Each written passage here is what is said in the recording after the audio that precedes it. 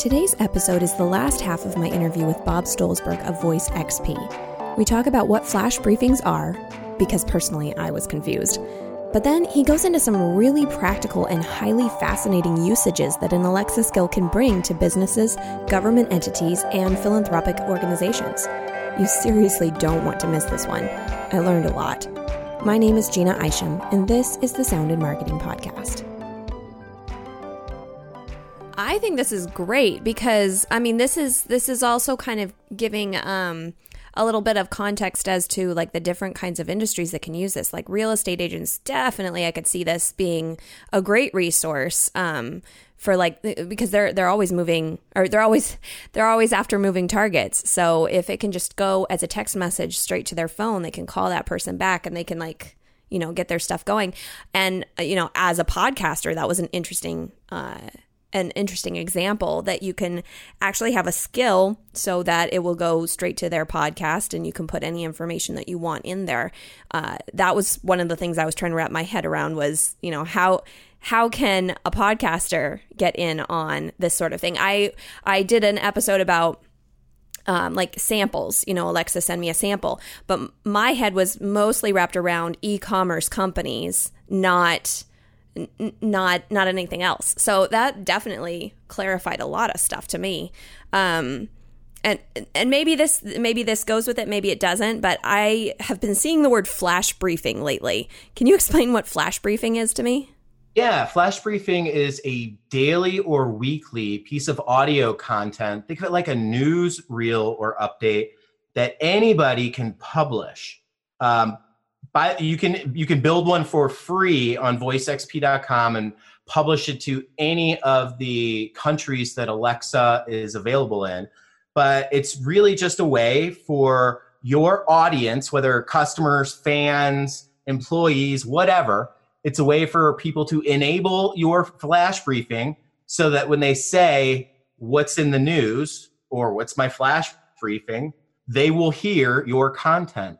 And people normally do this, like they'll put their morning news from, the local news place or NPR or their podcaster who also puts a flash briefing piece of content out. It's really just another channel for people to put a piece of information out there. And it's like I use the analogy of deep sea fishing, because when you go deep sea fishing, they normally have a few poles with bait hanging off the boat, right? So you're fishing with multiple poles. You never know which one's gonna bite because people do different things, And so you've got to be available in all these different places for people to find you, to engage with you. And a flash briefing can also be a tool to drive more engagement, because people who are using flash briefings are doing it daily or weekly. It's somebody that is further down the funnel, a tighter relationship with them. Flash briefings can be more intimate than other stuff, because people subscribe to you and they're listening to you every day. Some podcasters, it's once a week, once a month, whatever. For example, one of the top flash briefings out there is on video game news. And I'm sure you can imagine the cable TV shows that had, daily or weekly bits produced of stuff that happened in the news, right? It's just kind of an aggregator, talk about funny stories. But people would go and watch, Comedy Central just for that person to get the recap. That's very similar to what a flash briefing is. It's just an audio playing whatever their content is, we see real estate agents that use it weekly to publish, like they'll record on their phone or computer an MP3 file of telling people about their new properties that week, or, hey, it's November, you've got Thanksgiving coming up, and, Coldwell Banker is going to be providing, Thanksgiving baskets to homeless people if you can help out. It's just another place to amplify your message and content. What would you say would be the percentage of time you spend on educating companies on the importance of this, and even just educating them in general on how to utilize this? Because you're educating me right now. What would be the percentage of time you spend on that, and compared to actually implementing these into someone's marketing arsenal? I flip-flop with that. It's a double-edged sword question, because I want to be honest, I want to spend as little time possible educating somebody. And that's because there's a lot of buyers out there. There are people that are already educated. And in my almost 3 years of experience doing this, you spend more time on the education of and warming up of a prospect as opposed to a customer who's already educated. For example, it's easier for me to sell an Alexa skill to somebody who's got 6 Echo devices in their house as opposed to the person who doesn't even have one, right? Like, if you don't have one, I really don't want to talk to you right now, because you need to go do your own self-education. I can't stop moving because there's a lot of people who have 6 of them in their house, who get it, who are innovators, who have budget, want to spend it, want to make something happen right now quickly, or do rapid prototyping. So I'm trying to chase, in my opinion, an already qualified prospect, and the qualification comes from their level of education and voice. That doesn't mean I'm not going to stop and help people who don't know, but we try to do that through videos, tutorials, training sessions. Follow Voice XP on LinkedIn, and that's the direct source. No, that's a very good point. And then you hit the nail on the head with the whole budget issue too, because I do sonic branding. I create sounds for companies and brands, and I don't want to spend too much time with the company that thinks, oh, that's a fun idea, but it's not in their plan for marketing yet. I want to approach those companies that already understand that this is something that is legit. This is something that they need to focus on. And that's kind of why I started this podcast, is to educate and let people know that there is power in sound. So I can relate to that. However, I bought the Echo Dot knowing nothing about it. Like, I learned it with my 4-year-old daughter. So there are people that are just kind of like self-educating themselves as well. So it's an interesting time, I think. And I wanted to go back to you briefly mentioned it about government and city affiliations. Can you give me a little bit more explanation on how you have worked alongside them? Yeah, we've got some skills coming out this month with some states that help people with elections. And I don't want to say too much, because there's a lot of press releases and stuff coming out from a lot of organizations talking about it. But, for people with disabilities or who just want the convenience, they'll be able to simply ask Alexa to get election-related information. Things like, where's the closest polling place? What's the absentee ballot process? Send me a sample ballot. What if I'm an overseas military, uniformed active duty military person? How do I vote? We've basically taken a lot of the election related information and made it easier for people to understand and access through voice. And along the way, we've worked with a couple other cities, municipalities, townships that are all looking for how can we use voice as a communications tool. Another use case that I know several people are budgeting right now to roll out next year is for emergency management and response. Because think of it, right? I mean, let's use the California wildfires as an example. If you live in California and your city has an Alexa skill that can send you a push notification and that saying, hey, there's an emergency, or that you can ask to get up to the second live or syndicated information about the fire and emergency, don't you think that makes sense? Because, I mean, it's dependent on the internet, but maybe it's too difficult for people to get that on a cell phone or a computer, and they can just ask Alexa. But more importantly, those by opting into those push notifications, I mean, there will be a day that will save a life. And we're doing some little predictions here because there's nobody doing that yet, but that's the technology that's being built right now, budgeted for, and we'll see next year. So states are using it for a lot, and municipalities for so many different purposes. I mean, every politician you'll see will have a skill because, there's no fake news when it comes straight from their official skill or Google action, right? Their campaign publishes that stuff. So if you want it's the direct source of information for people, and it's the frictionless, easiest way to get it by just asking. Yeah, that's very cool. I kind of started on the preface of when I started exploring like smart speakers and what they can do and these skills and all that stuff. It very much felt to me like it was something that was developed and created out of a creature comfort, but not out of a necessity.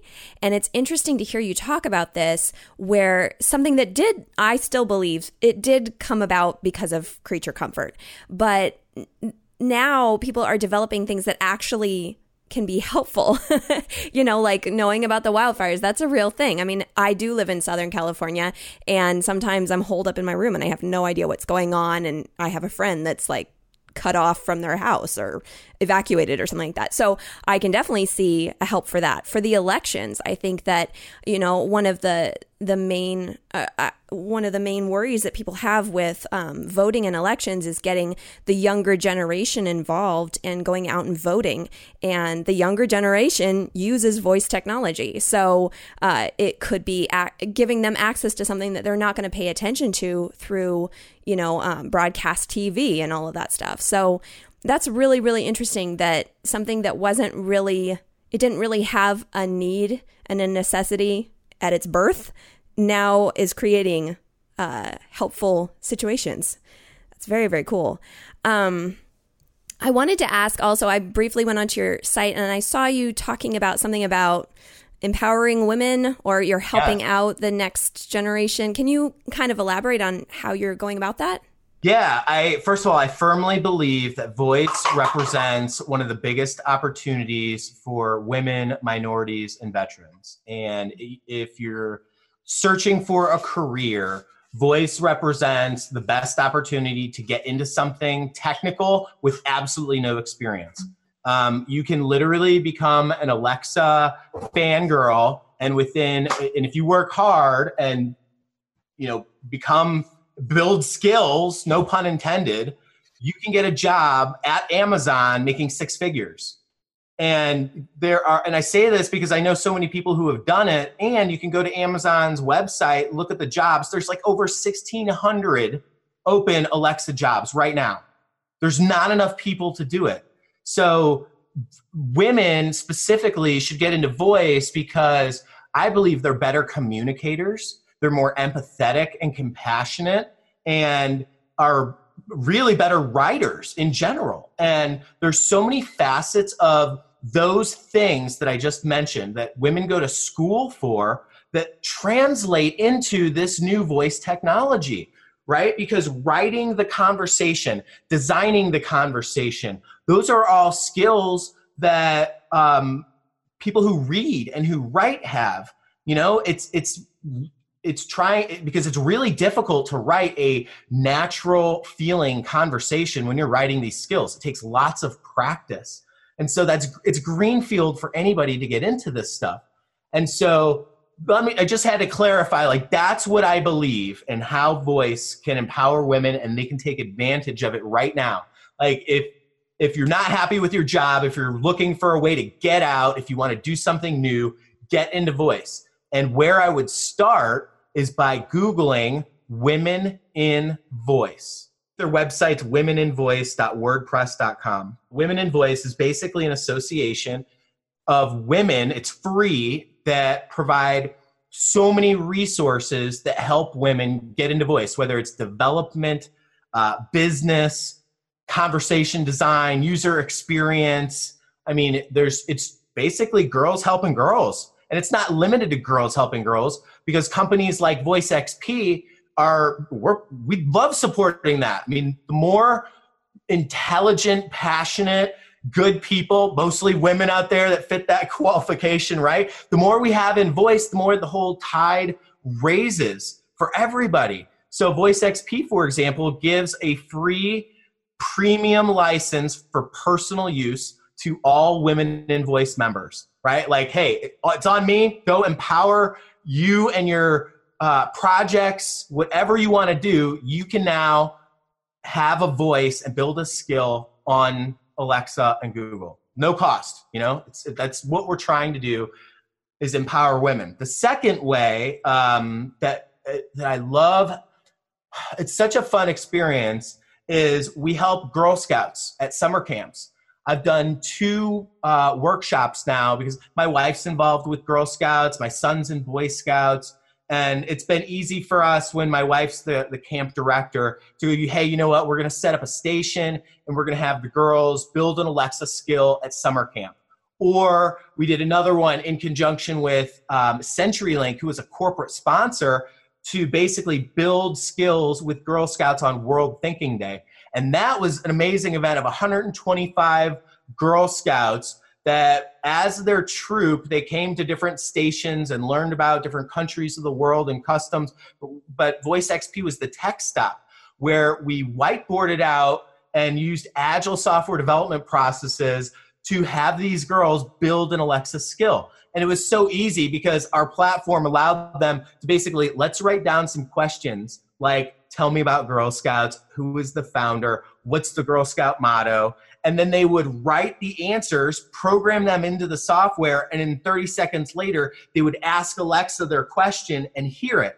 And that was such a magical moment because, these young girls, they ranged in ages, from brownies all the way up to the cadets, were able to it was a light bulb moment. They got to without programming, they still were able to go through a process that captured the questions and answers, wrote them out, and then typed them in so that they could hear them. And it was just an amazing experience that everyone said was really empowering and inspired them to do other stuff. And, what else do you want to build? What other questions or content do you want to put in there?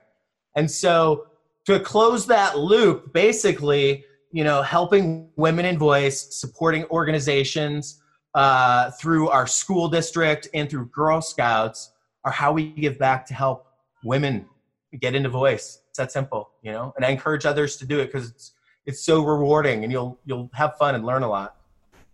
That seriously blew my mind. I had never really considered that sort of stuff. And the fact that and I didn't think about this, but essentially voice tech is part of the STEAM program or the STEM program. That's really cool. I love it that you're helping with the Girl Scouts because, personally, I was terrible at math and science, and I hope that my daughter is wonderful at it, and I hope that she asks my husband for homework help. But I really don't want her experience with all of that to be the same as mine. I want hers to be a positive experience, and to think that voice tech could be a part of that. That's really, really cool. And it opens up so many possibilities because you can create so many different things. We see children building storytelling skills or questions and answers. My son built something that tells people where to drop in on Fortnite. Just gives you this little suggestion or where, hey, I'm going to play this part of the game. Here's some tips I need to remember.